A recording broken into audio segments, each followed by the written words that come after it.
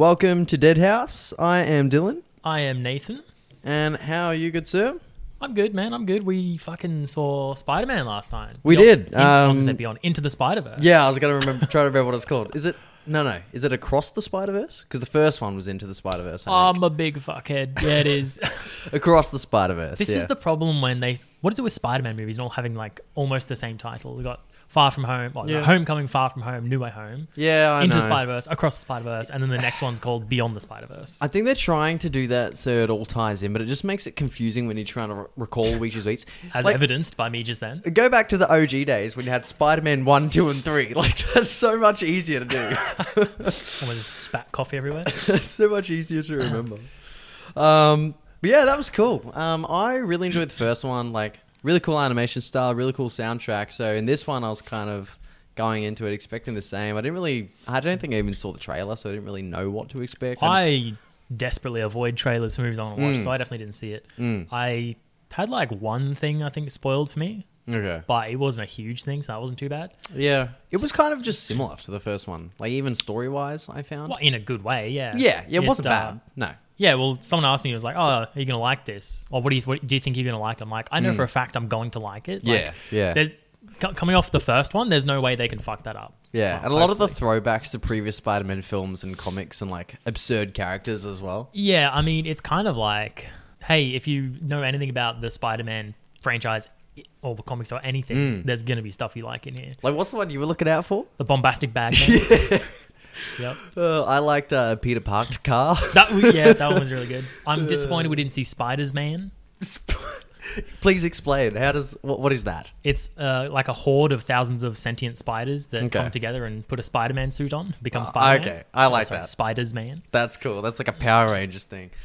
For those who don't know, Nathan is a huge Spider-Man fan, so I believe you've read many of the comics, right? And yeah, Still got to figure out my Spider-Man tattoo. Who's your favorite Spider-Man out of like the big three? Like we've got Tobey Maguire, Andrew Garfield, and Tom Holland. Oh, I thought you meant like the big three Spider-Man, like from comics. Like, Nah. oh yeah, Ben Reilly, fucking Miles Morales. Fuck, it's hard, man, because I feel like it's a common opinion that like Andrew Garfield was the best Spider-Man, but not a good Peter Parker because he was too cool. Yeah, he was just quirky. He was an outcast. Yeah. And then Tobey Maguire was a better Peter Parker, but his Spider-Man was all right. Like, he wasn't really quippy or anything like that. Whereas Tom Holland kind of is in between. He's like the kid.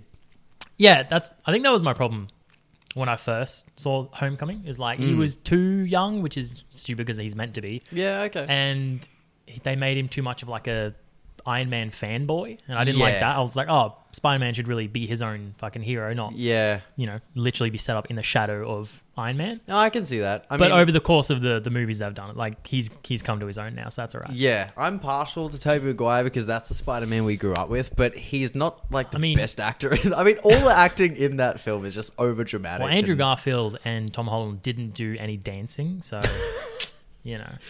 walking down the street in a black suit with black emo hair. We got an emo Spider-Man in the originals, so that's cool. And I mean, Venom's sick. I just like him, like Topher Grace playing him was a bit strange, and Yeah, that was not good.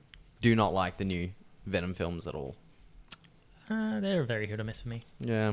Anyway, this is not a fucking Spider-Man podcast. No, but I'm excited because I finally went back to gym this week. Oh yeah, I think nice. I think I literally had like a month off, so I was thinking I would kind of ease myself back into it because I probably lost a lot of strength. Did you start with leg day? No, I did leg day today, and dude, stepping off the last machine onto the treadmill, I thought my knees were going to buckle when I had to like lift my foot. Jesus. So So that's why you just don't go back. Oh, no, it's a slippery slope. No, it feels good. It feels good to get back into it. So, yeah. I want to mention some listeners this week because we've got some regular listeners that have been like sharing the pod for us and giving us feedback, and it's really cool. And I want to let them know that they're heard. So I want to shout out Sean, our boy, Who's Sean? the homie, Dave, Luke, Max Glaze, and the Press Conference podcast, who were kind enough to share our pod on their socials. So Very nice. I like that. if all y'all are listening, we appreciate you very much. Much love. And I suppose we should probably let everyone know what we're talking about today. It follows. It follows. Yes. Yes.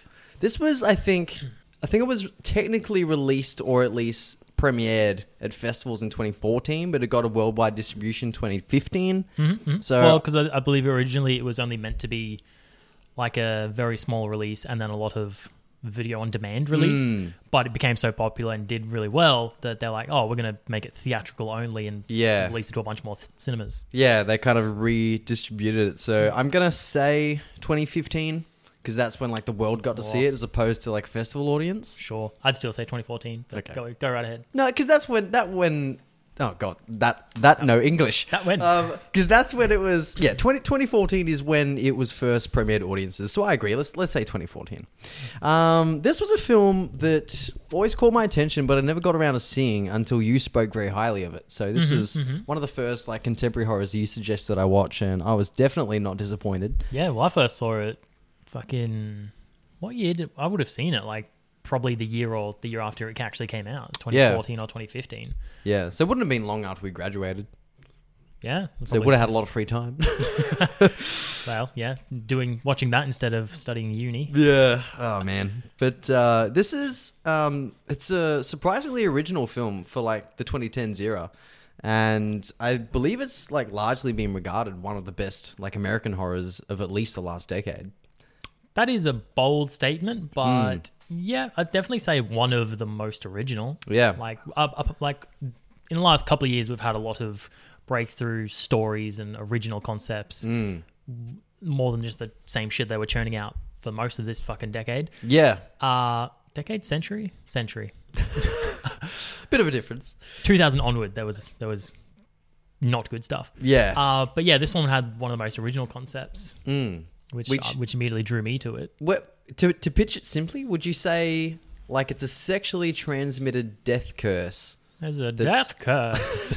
That's kind of like pursuing these teens, and only the victim who's affected can see it? Or people who have people who have been slept with. who it currently is affecting or has affected in the past, because you get it when you sleep with someone who has the curse, and then it's passed to you, and then it attacks you. Yeah. And the only way for you to get rid of it is to pass it on to someone else. Yeah. But you can still see it. But right? you can still see just it. Doesn't and it necessarily pursue you. Yes. And if the creature that's following the entity kills the current person, it goes back and chases the previous person. Yeah, and it goes so down it'll the just line. go back down the line. Yeah, really interesting. And this was written and directed by David Robert Mitchell. This was his second feature, and I don't think he's done a whole lot since it. I looked him up. I think he's done like 3 movies, and I didn't recognize any of the other ones. Yeah. So it's, obviously this was like a passion project, and it was an independent film and just kind of blew up. So good for him, I guess. Yeah, so strange though, because come out with a fucking, hit that is It Follows, and then just fall into obscurity, not follow up with another good movie. Yeah, it's very odd. I have read that there's been talks of a sequel, but you know how we feel about sequels. I think there was talks from a sequel from the moment it came out, but that was like 8 years ago now. Yeah, So I don't think it's happening. Oh, that's good. Leave it alone. It's great in its own right. So this is starring, I think you pronounce it Mika Monroe I hate as Jay, Yeah. the main chick. most of the actors in this have not weird names, but hard to pronounce names. They're not super well known, but Keir Gilchrist, which is now in Atypical, and Jake Weary, who was in the TV adaptation of Animal Kingdom, and Daniel Zavado. So sort of, cast that kind of emerging actors, I guess, at the time. And this one had a budget of about $1 million and made $22 million at the box office. So smash hit for an independent film. Yeah.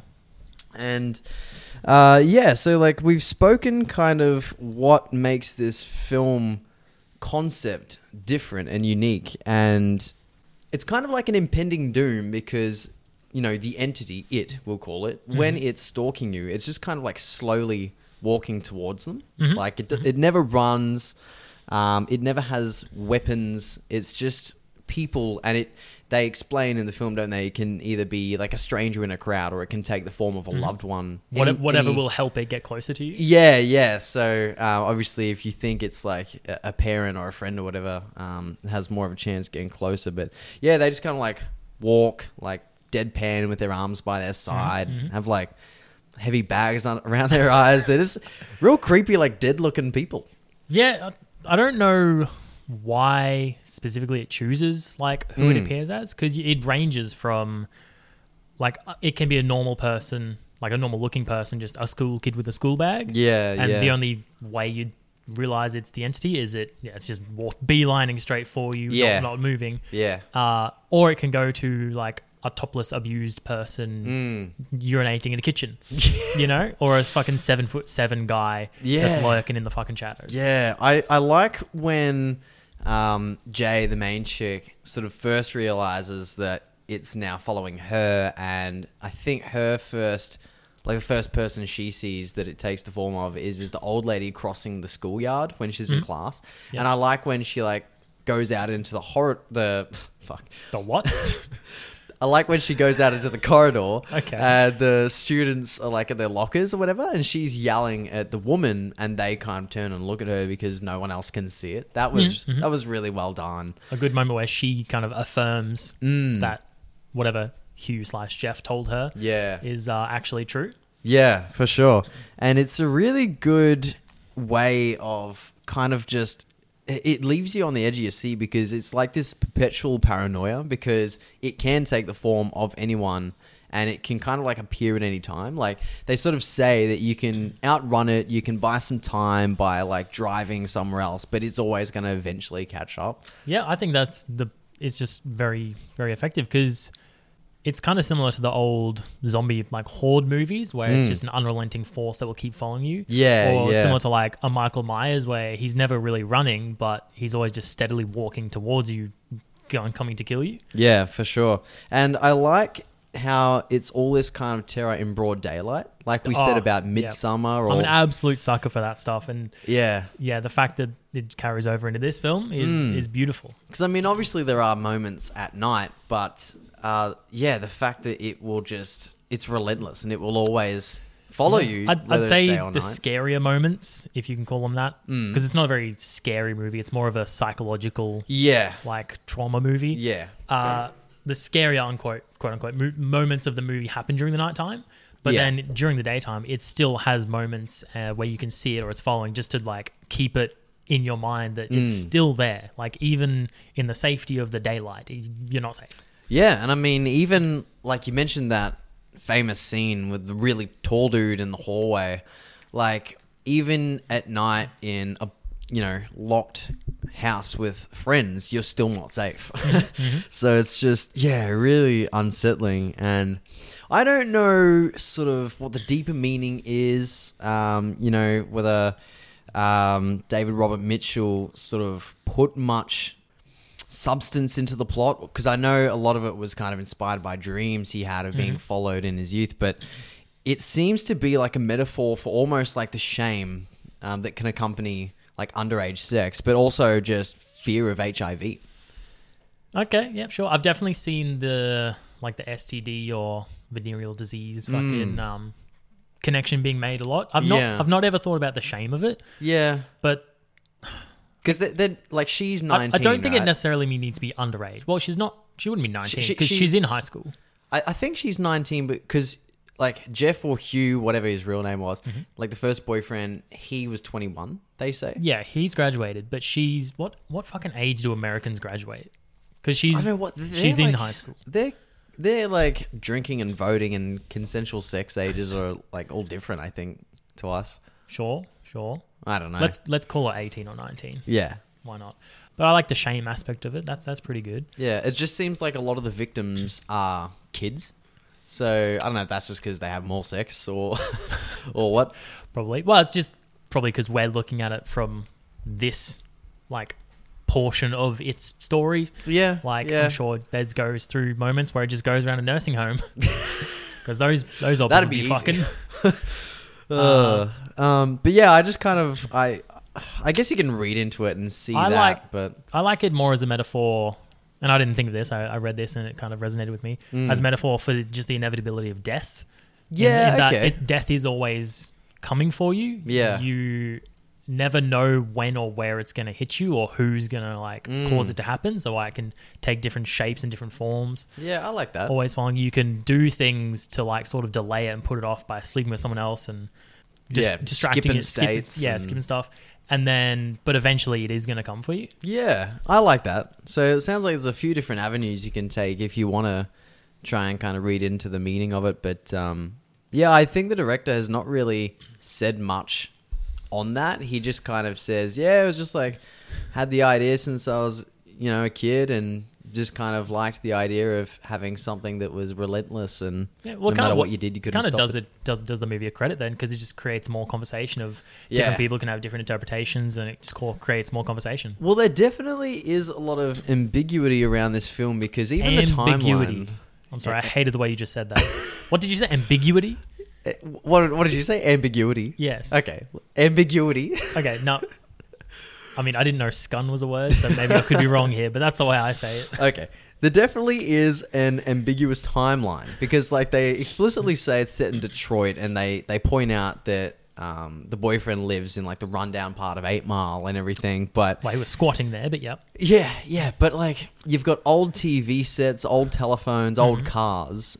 Yet, like that friend with the glasses reads like an e-reader type thing. Yeah, like clamshell that... Yeah. We barely have that tech now. Clearly a modern digital device. Because then there's also modern cars. The very first chick in the beginning has a mobile phone, but they're still using landlines. Yeah. And then, all the old TVs are like cathode ray tube TVs. Yeah. They're watching movies from the 50s. But then all the black and white films. There's like brand new cars from the 50s, but then also brand new cars from like modern times. It's so strange. And I think that was probably intended so like the whole film like could take place in a dream. Like you never know. Yeah. To further on that, it also goes further than like the year, but even the time of year. Like if you look at in the beginning, the chick's not scantily dressed, but she's kind of in like pajamas and high heels, whatever. Right. And the trees are like autumn trees, like autumn leaves got reddish orange. Yeah. But then like when it transitions to Jay, which is assumedly not that long after, she's swimming in a pool, so it can't be that cold. But then when she goes on a date with Hugh/Jeff, they're in like winter coats. Yeah. So it kind of, it doesn't really, and then all the trees and stuff kind of look more winterish, I think, when she's in the pool. Then a couple of days later, they're at the beach in like beach clothes. That's true. So it does, and in Detroit, I've never been there, but I'm pretty sure it goes from snowing, or at least very cold, to like temperate. Yeah. No, that's fair. I didn't really pick up on the seasonal, like the erratic seasonal changes, but that makes sense. Because it kind of seems like it would be set in like late 80s, early 90s based on like the way they dress and the technology, but it definitely chops and changes, which would not be accidental, I'm sure. And I've also heard that when he was producing it, or the film was in production, that David also didn't like tell people what it was about, because when you say that like concise plot of a sexually transmitted curse out loud, like it sounds stupid. So he didn't want apparently that to kind of detract with the impact that the film would have upon its first watch. Okay, yeah, that makes sense. I mean, there are definitely stupider concepts that they've made movies about. I've read this morning that they're relaunching the Leprechaun franchise. Fuck yeah, dude. Hell yeah. Oh, shit. But we can't have Warwick Davis, though. Oh, yeah, I know, but... Peter Dinklage as the Leprechaun. Shit. And you mentioned before, like, that first scene where it's a chick that you never see again after the opening scene, because it changes... to like a shot of the morning, and she's dead. So it's not just dead; she's fucking dead with her knee bent backwards. Body's like mutilated. That actually reminded me a lot of Jaws, because I like that. Yeah, the opening scene is set at night, and then she kind of like she's running away from it, and then she's on the beach in the car headlights at night, and really vast kind of shot, which I really like, just to kind of like show how isolated she is. And then it cuts to the next morning and she's all disfigured and bloodied, and it reminded me of when they find the corpse on the beach in Jaws. I like that. And they don't say who that is, but in my mind I imagine that's the girl that Hugh/Jeff got it from, because that kind of I guess would kick off this portion of the movie. So then it starts chasing him, so he has to figure out a way to get rid of it again. Yeah, I like that. Also, even if it didn't have that connection, no, that doesn't make any sense because it doesn't go backwards. Fuck. No, well, unless it's just to show. Oh yeah, true. It got her. So maybe that would have been the chick that he gave it to. Maybe it was his girlfriend, because I think he says he has a girlfriend. Yeah, interesting. Well, okay. So in my mind, I'm imagining he got it off some random at a bar, he says. But I think it also says that he's in a relationship. So he probably gave it to his girlfriend, whether accidental or not. Maybe that's who's in the beginning, kills her, so then that goes back to him, so then he has to try and get rid of it. That makes sense. Yeah, I can see that. Or it's just some random chick. No, I like that. And we should also probably note that there's no opening credits or title cards. So you're just thrown into this opening scene, which is also all a single shot. Oh, that's beautiful. Yeah, which is so good. And big wide angle lenses, slow panning tracking shots. It's an awesome opening. And you get that like distorted synth score come in by Disaster Piece.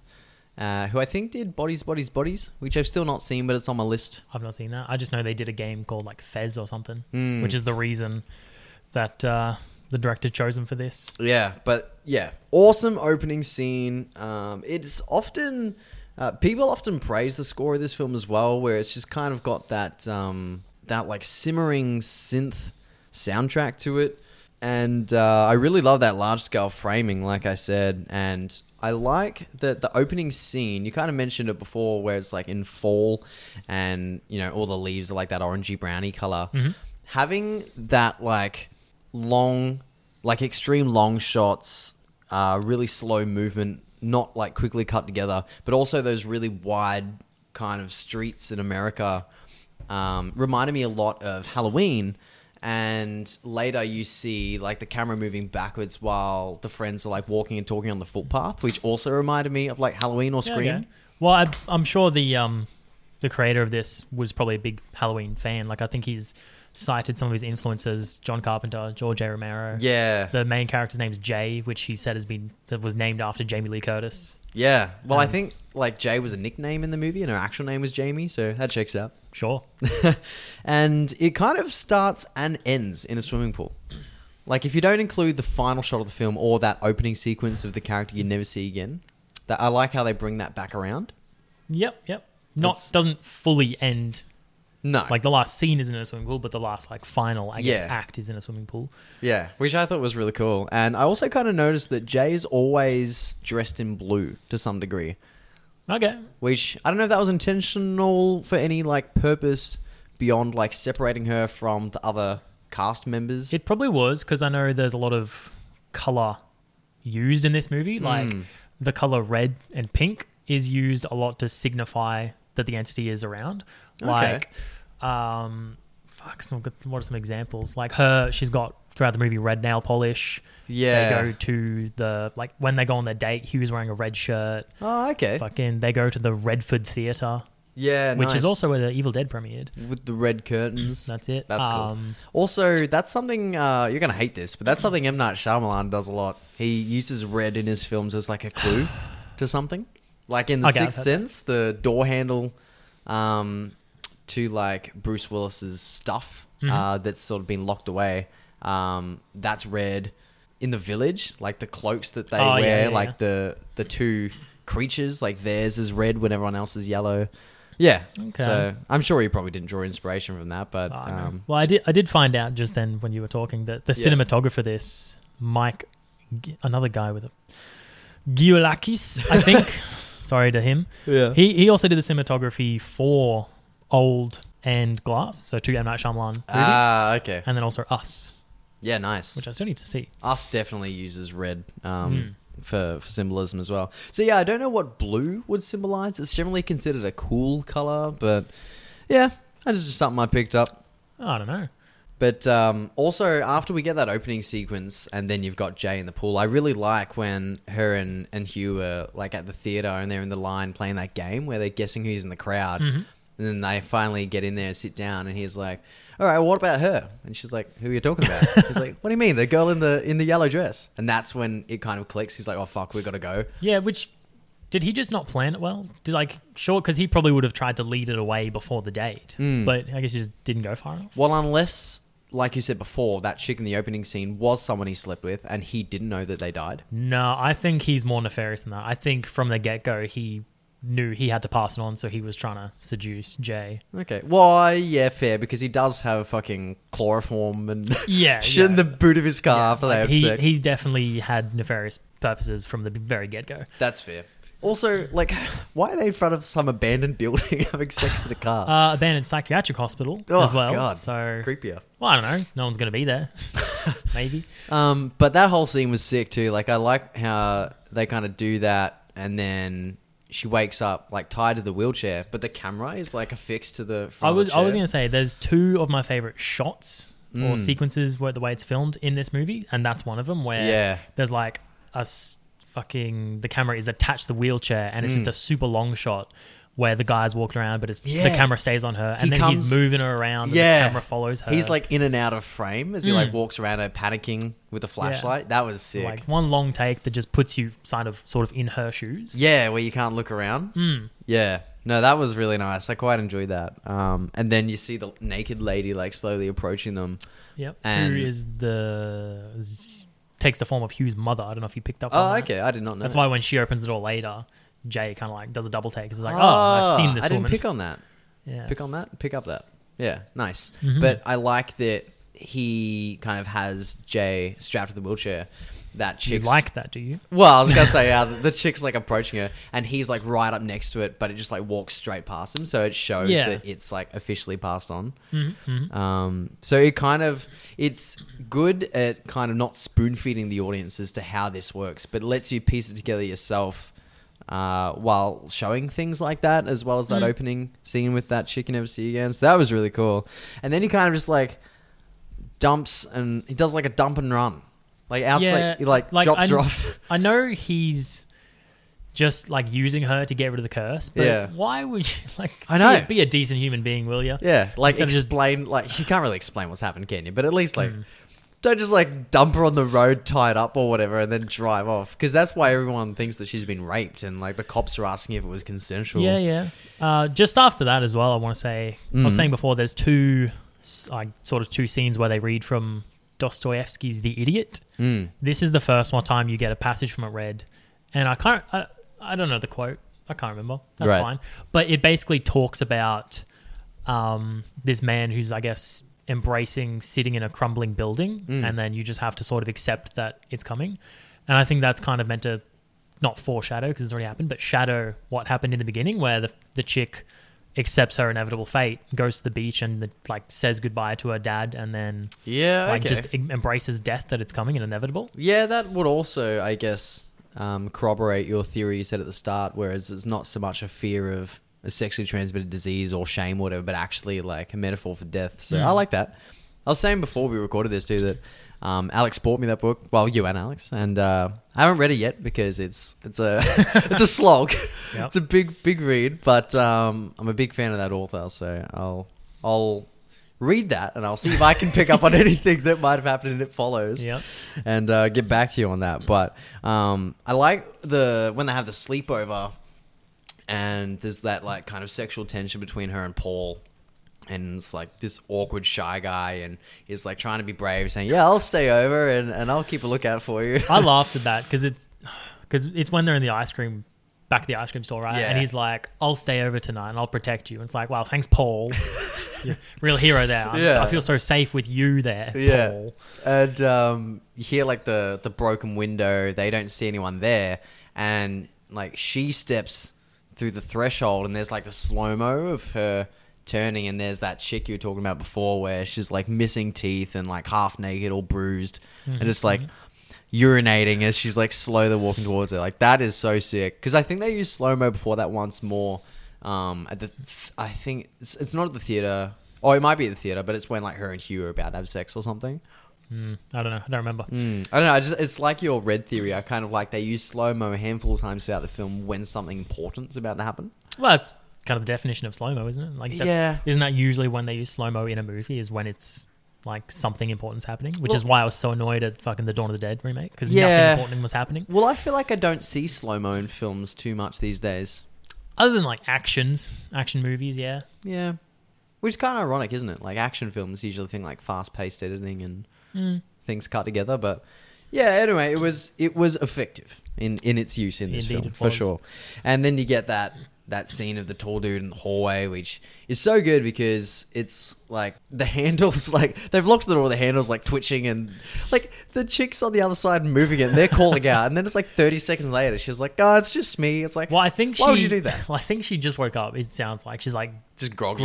groggily tired, doesn't know what's happening. She's just, I've just woken up, and all of a sudden your friends have locked her fucking door. Yeah, and because like Jay's like on the floor in tears, screaming that there's someone in the house, and obviously they can't see this chick. So when they finally open the door, you're expecting that same chick we saw before, and then when they let the friend in, and then this like 7-foot dude just comes like looming over her from the shadows. Yeah, it's like a double bluff of you're expecting it to be in the door, and then it tricks you, and it's like, oh, it kind of releases the tension, and then it's not even like a hard cut jump scare. No. It's just a very tall man Just comes out of the appears dark. out of the darkness. Yeah, and she like climbs down the railing out the window. Just bloody. He's dead now, but he was one half the world's tallest twin. Oh, really? Yeah. Oh, wow. There you go.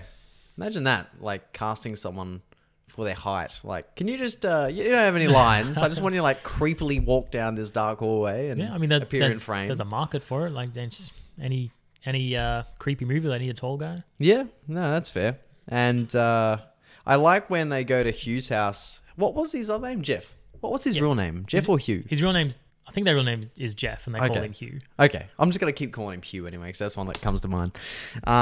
Where they find like his pad in 8 Mile, and he's got like the cans and bottles hanging in the windows.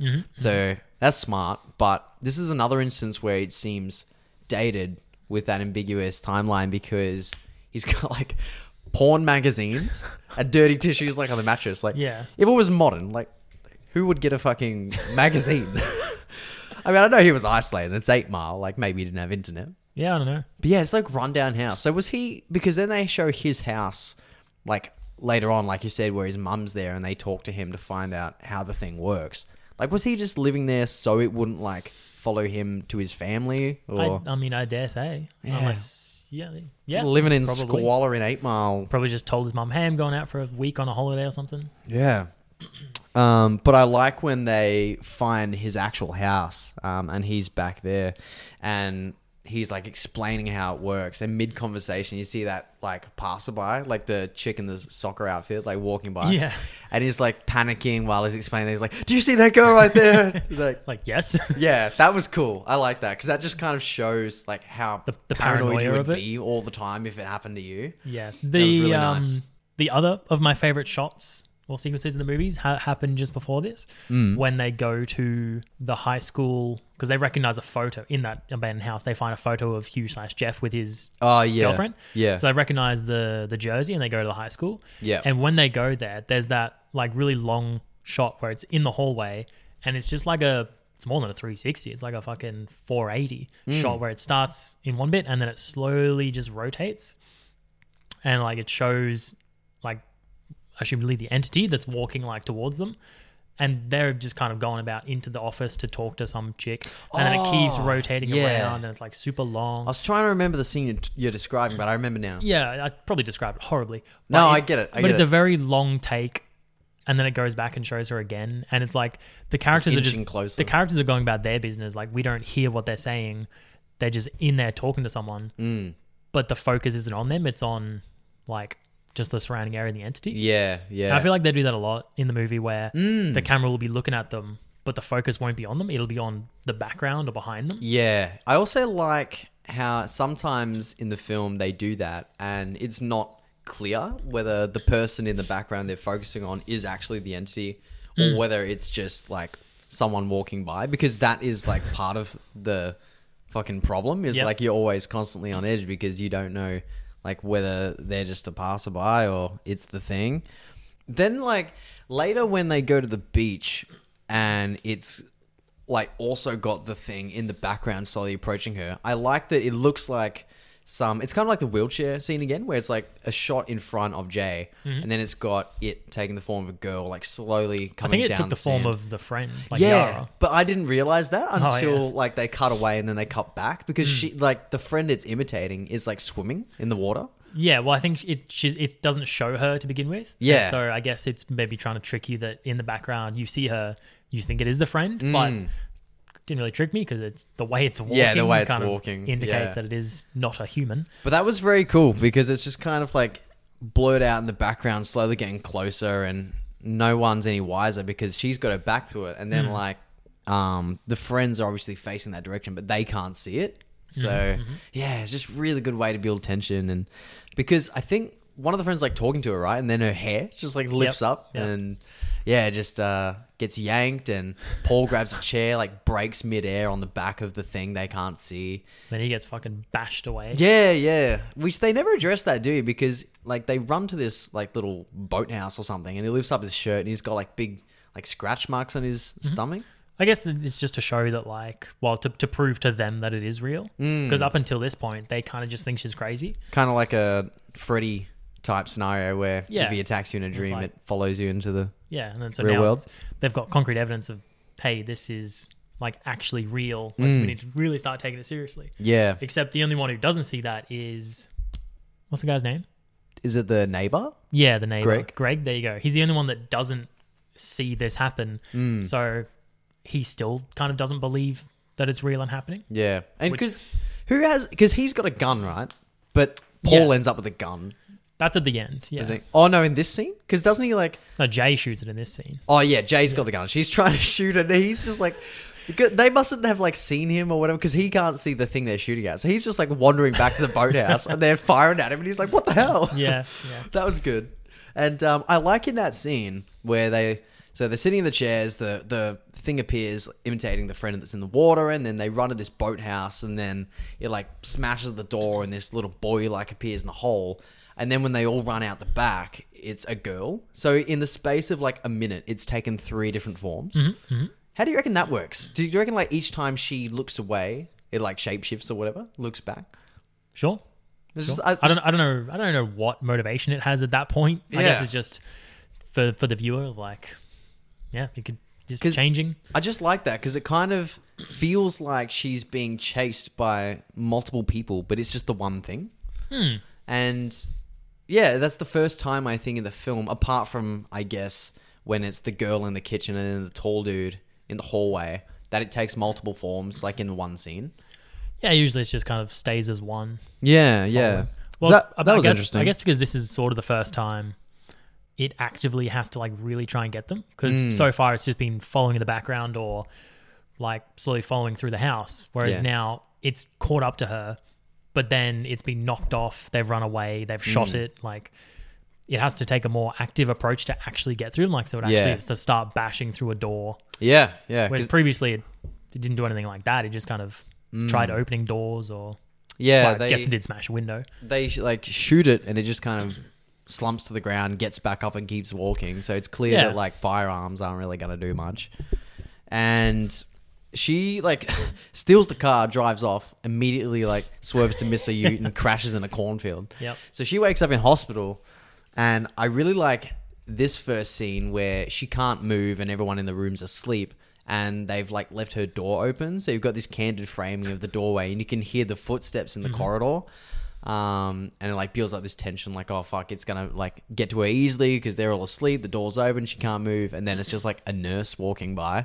That was nice. Well, I guess it's because it's going to take some time for it to get back there from the countryside, isn't it? Yeah, well, that's true. Well, that's like that theory. It's like, what if you just like flew to another country or like, Like, well, it'd be the same where you buy yourself some time, but Yeah. it will eventually get to you.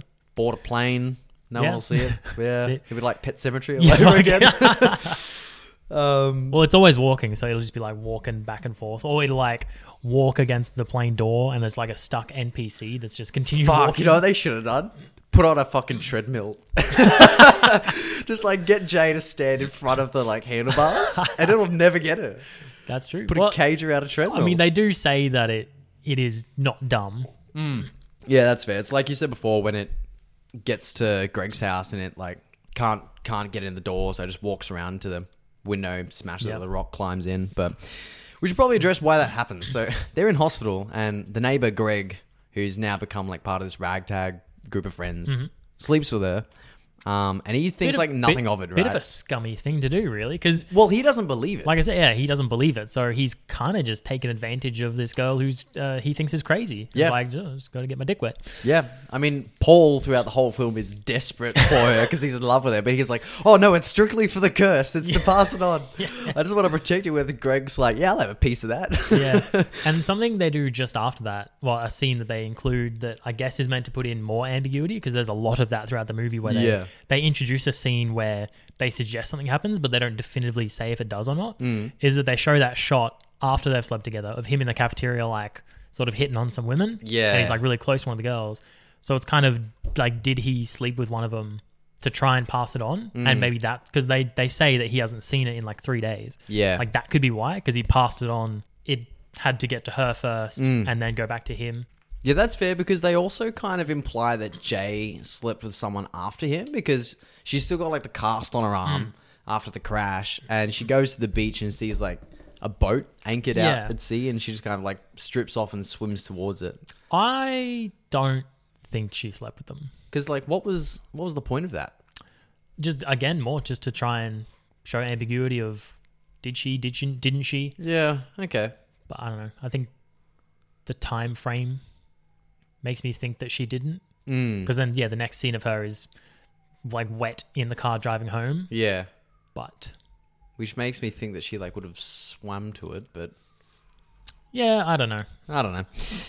Yeah, and I like that the like when you see the entity at Greg's house, because after they've slept together and she's like back from the beach, she just kind of like stays secluded in a bedroom for much of the film after that, and like doesn't open the door unless it's like one of her friends, and just constantly looking out the window, and she sees the entity outside Greg's house, but I think it's Greg, right? Like it's just his doppelganger at this point, and that's when it like can't get in the door, breaks the window, climbs in, so she like runs down, gets into the house, up the stairs, and sees like his mother like banging on the door. He opens it, she lunges at him, and then he's like raping her with this like she's raping him. Yeah, sorry. Okay, let's get that clear. Sorry, we should address that. Yeah, she's like raping the son, and there's like this weird like electricity in the room, and yeah, it's just and that's the first time you see like how the entity actually kills them. And I feel like I don't know how kind of intended it is, but I feel like it's important noting that in that scene there's like that like static electricity, because obviously the way that they try to kill it in the end is by electrocution. Okay. I don't know if... because that might not have anything to do with it, because that... I didn't even pick up on it. Yeah, because that pool like idea was Paul's, and he wasn't there for that. Yeah. So, I don't know. It's just something I thought was a cool connection, whether it was intended or not. Fair enough. And I like when they finally go, okay, yeah, we got to get out here. They all get in the car and drive off. As they pull away, you can see it like on the roof, like above where her bedroom would have been. So like, kind of implies it was about to get her. Yeah. And isn't it like her naked father? It's not her father yet, but it is just a naked guy. Yeah, which kind of reminded me of those cult members you see in Hereditary near the end. Yeah. But that was just creepy. Just another horror movie with naked, creepy old people. Yeah, I'm all for it. So they go to the pool, and they have this idea to kind of plug in all these electrical appliances, lure the entity into the water, and then toss them all in and fry it. Admittedly, it is a stupid fucking plan. Yeah, right? I was thinking that the first time I saw it. I was like, what a dumb idea. I kind of like it because it is something that they would think of, because they're kids, like they're teenagers, but they're not adults by any means. Yeah. And so they just kind of... And she's a good swimmer, they've established. Yeah.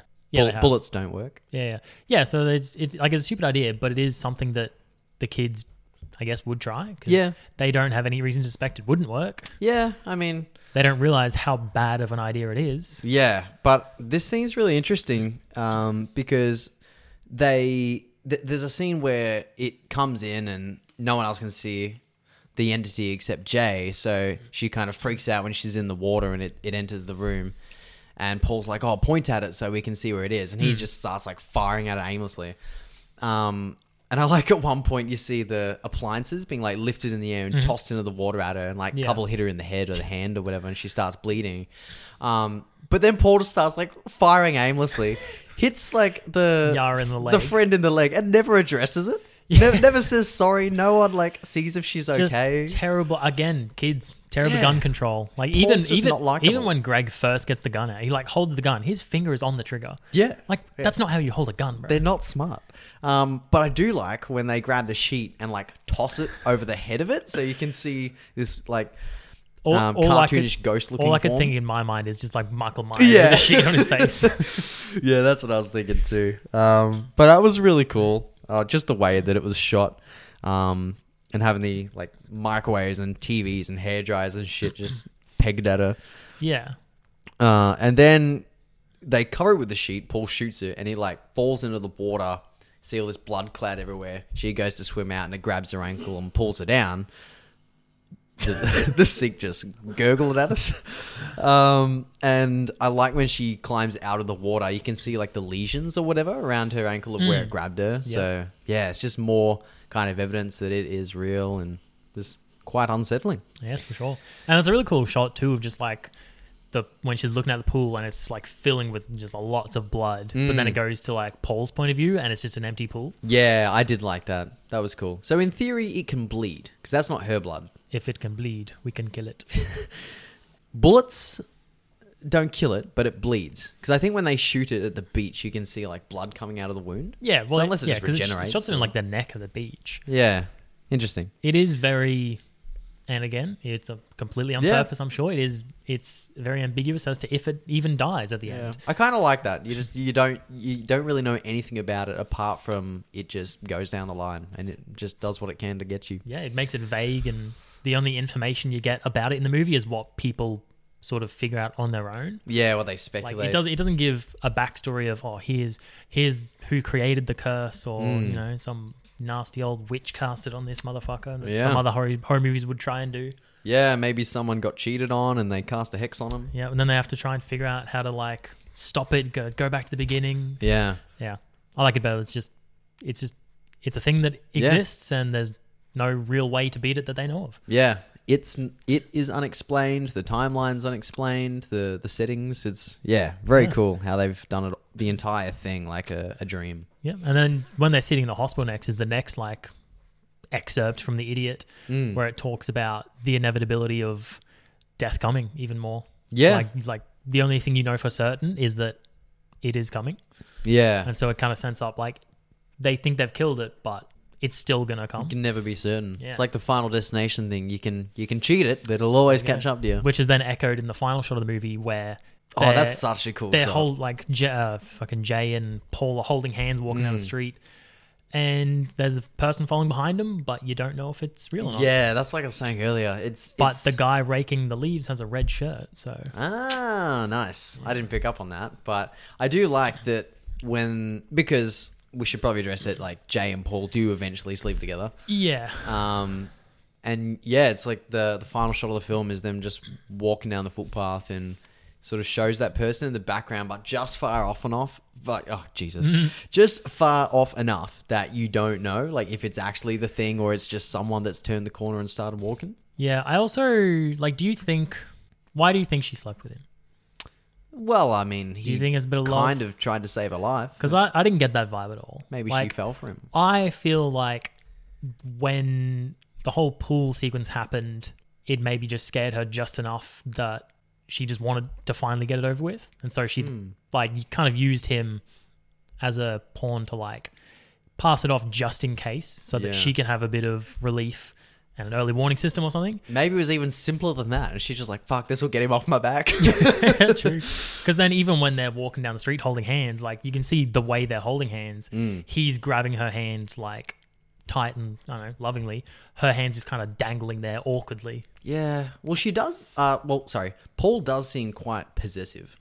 Because, like, throughout the film, Well, when. not really. You know, well, I don't know. He's seems very like protective. He seems like a lovesick puppy. Yeah. But he doesn't seem like, I wouldn't call it possessive. Okay. Because I know when, like, Jay and Greg, the neighbor, like, start holding hands or whatever, like, they show shots of Paul just in anguish. Yeah. The other side of the room. So he's Yeah. very jealous. Jealous boy. Something I didn't pick up on the first time I saw it as well, and picked up on this time. I used to think it was like more into the themes and metaphor about it, like maybe virginity of it. Mm. But I think I caught in this when they're talking, when Jay's talking to Paul about why she slept and gave it to Greg. Yeah. She says, because we used to do it in high school. So she's obviously had a thing with him in the past. Really? Unless I misheard that. Maybe, because I thought when they're talking, like Greg and Jay earlier in the film, there's a point where he's like, oh, I wish I spoke to you more, because he's like, because wasn't like her friend or her sister Kelly was like waving to Greg when he was cleaning his car at the start of the film, so it kind of sets up that she likes him, but then it shows like Greg taking notice of Jay in class. Maybe there's egg on my face. I thought I heard shit the bed. I thought I heard that line, but I might be wrong. I mean, maybe. I think I've only seen the film twice. I've only seen it like 3 or 4 times, I think. Yeah, it's just memorable enough. It does have a lasting impression. For sure. So yeah, that's.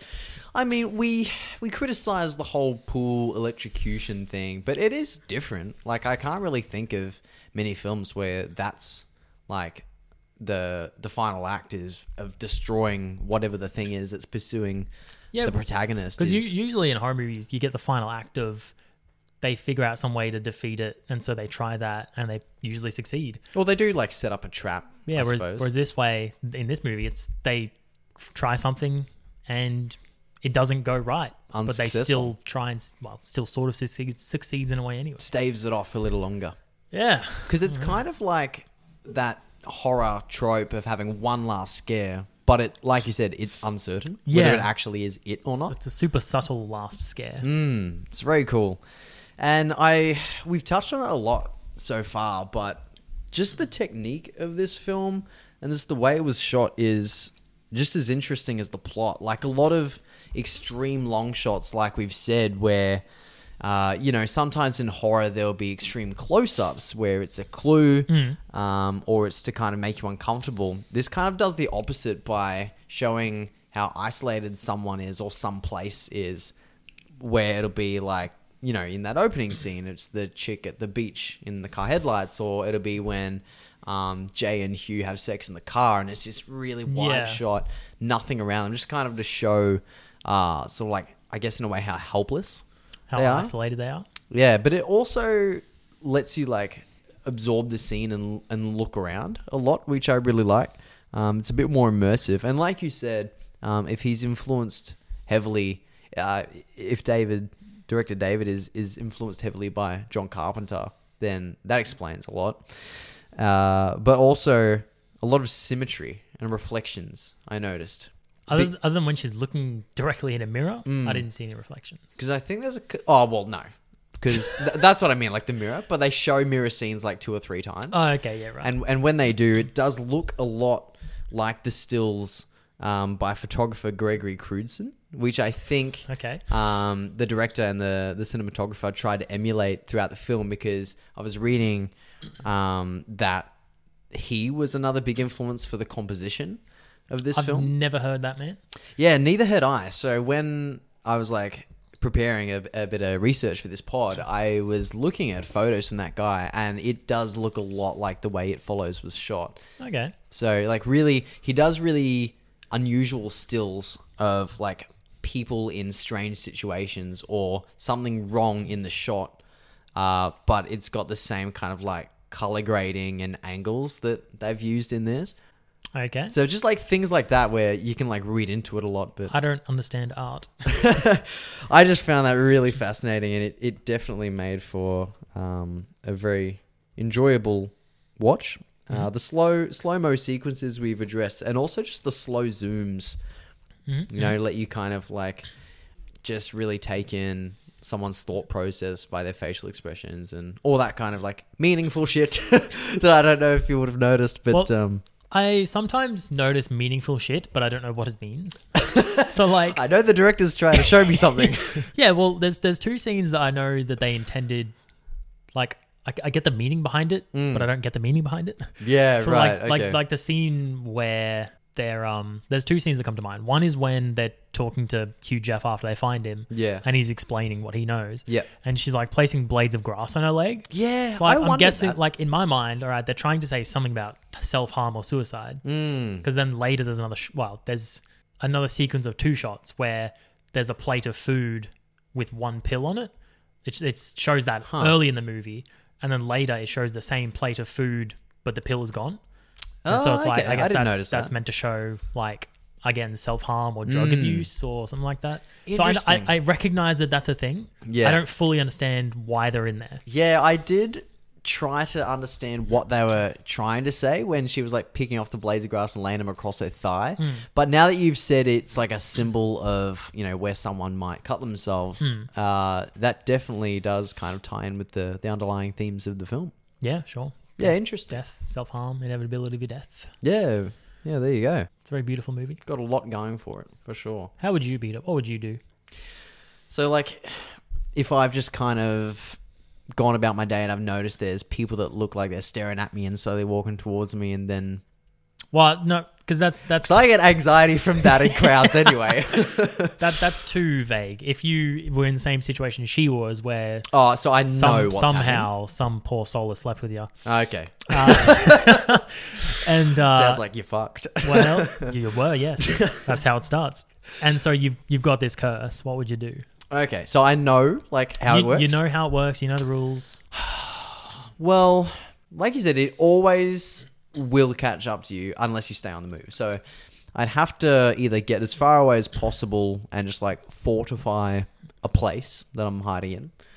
Man, we're just having the zombie conversation again. Or I would have to just kind of, like, stay on the move. So maybe I'd do contract work. Contract work. Yeah, I worked out in Melbourne for 3 months. Oh, that contract's up. I'll go move to Sydney. Yeah. Well, you could get really scientific about it and like time it. It's like, okay, I can see it's walking towards me at this pace. It takes this long. Track it. This is its average speed, its pace. It's like, all right, so if I move 1,000 kilometers away, it should take approximately this long for it to get to me. Interesting. And so you could keep doing it that way. Yeah. Yeah. Yeah, you that's do it like that. interesting. Okay, so you reckon you'd like stay on the move then, always in your I car? would. I mean, I've always wanted to, travel around Australia in a bus or a van. Can finally convince Alex to do this. Fair. I think another way to sort of help out surviving with it is to pass it along, but not in a way of just trying to get rid of it. Like Yeah. you don't pass it along to some random, because then that's kind of worse. Like you're still in you won't be able to find it. You're still in like the target. Like it's still got a target on you, but it makes it even worse if you don't know when it's going to come for you. Yeah. So I'd say pass it to someone who you can keep with you. Yeah, okay. So like if you've got a partner, pass it to them, or that'd be a bit unfortunate for them. Yeah. But find someone willing to work with you, pass it between yourselves, and then because at least that way. Keep away. Well, I don't know. I reckon you gotta have 3 people. Okay. So you get it. You pass it to someone else who you're gonna spend the rest of your life with, I guess. Yeah. And so the 2 of you can see someone, but then the third person can like verify if they're real or not. Interesting. Or But I kind of guess that works with 2 people as well. You just don't sleep with you just take the Russian roulette route and have an orgy. Who's it gonna be? No, that's a fair point. I don't know. I guess you'd have to stay on the move, but I like that idea of just like measuring a distance, saying like, okay, from this building to that building's 100 meters. I'm going to let the thing get close enough to me, quickly run back and time how long it takes. But the thing is, it takes different forms, right? So a young girl would have a different pace to that like 7-foot dude. Well, you give of yourself his stride. some leeway, right? Like, okay, it should take 5 minutes. Like, give yourself double that time. Yeah, okay. But also we like Sorry, half that time. half, yeah. Become an astronaut and go up into space. There's no way you can get up there. Oh, man. Yeah, it sounds like it's just rough. So that's the end of your notes? Yeah, that's pretty much everything I have. Like I said, this was one of those films that you suggested to me and very much enjoyed it. It's unique and I love the way it's shot. Ticks all the boxes for me. Mm-hmm. I've suggested a lot to you that you might like half of them, whereas I feel like every film you've suggested to me, I've loved. So I definitely don't take your recommendations lightly. I'm just pickier with my recommendations. Yeah. Yeah, okay. Well, this one, obviously I love it. it almost made it on my top 5 when we did that episode. I thought it would have. Well, I know the next topic episode we're doing, and so another one of my movies would make it into that. Yeah, yeah. Interesting. I've been watching a few films for that, and it's getting me keen. I'm excited to see what the listeners reckon. Tease in the next episode. Well, I think that's everything we have to say about this film. Yeah, I think we'll just plug the socials, let them know what's up. No. No, check us out at Dead House Pod on Facebook, on Instagram. Drop a new episode at 5 p.m. every Friday on Spotify and on Every Friday. Every anywhere you could find your stream podcast. Wherever you get your pods. That's it. We'll catch you guys next time for said topic. Yes. We will be right back.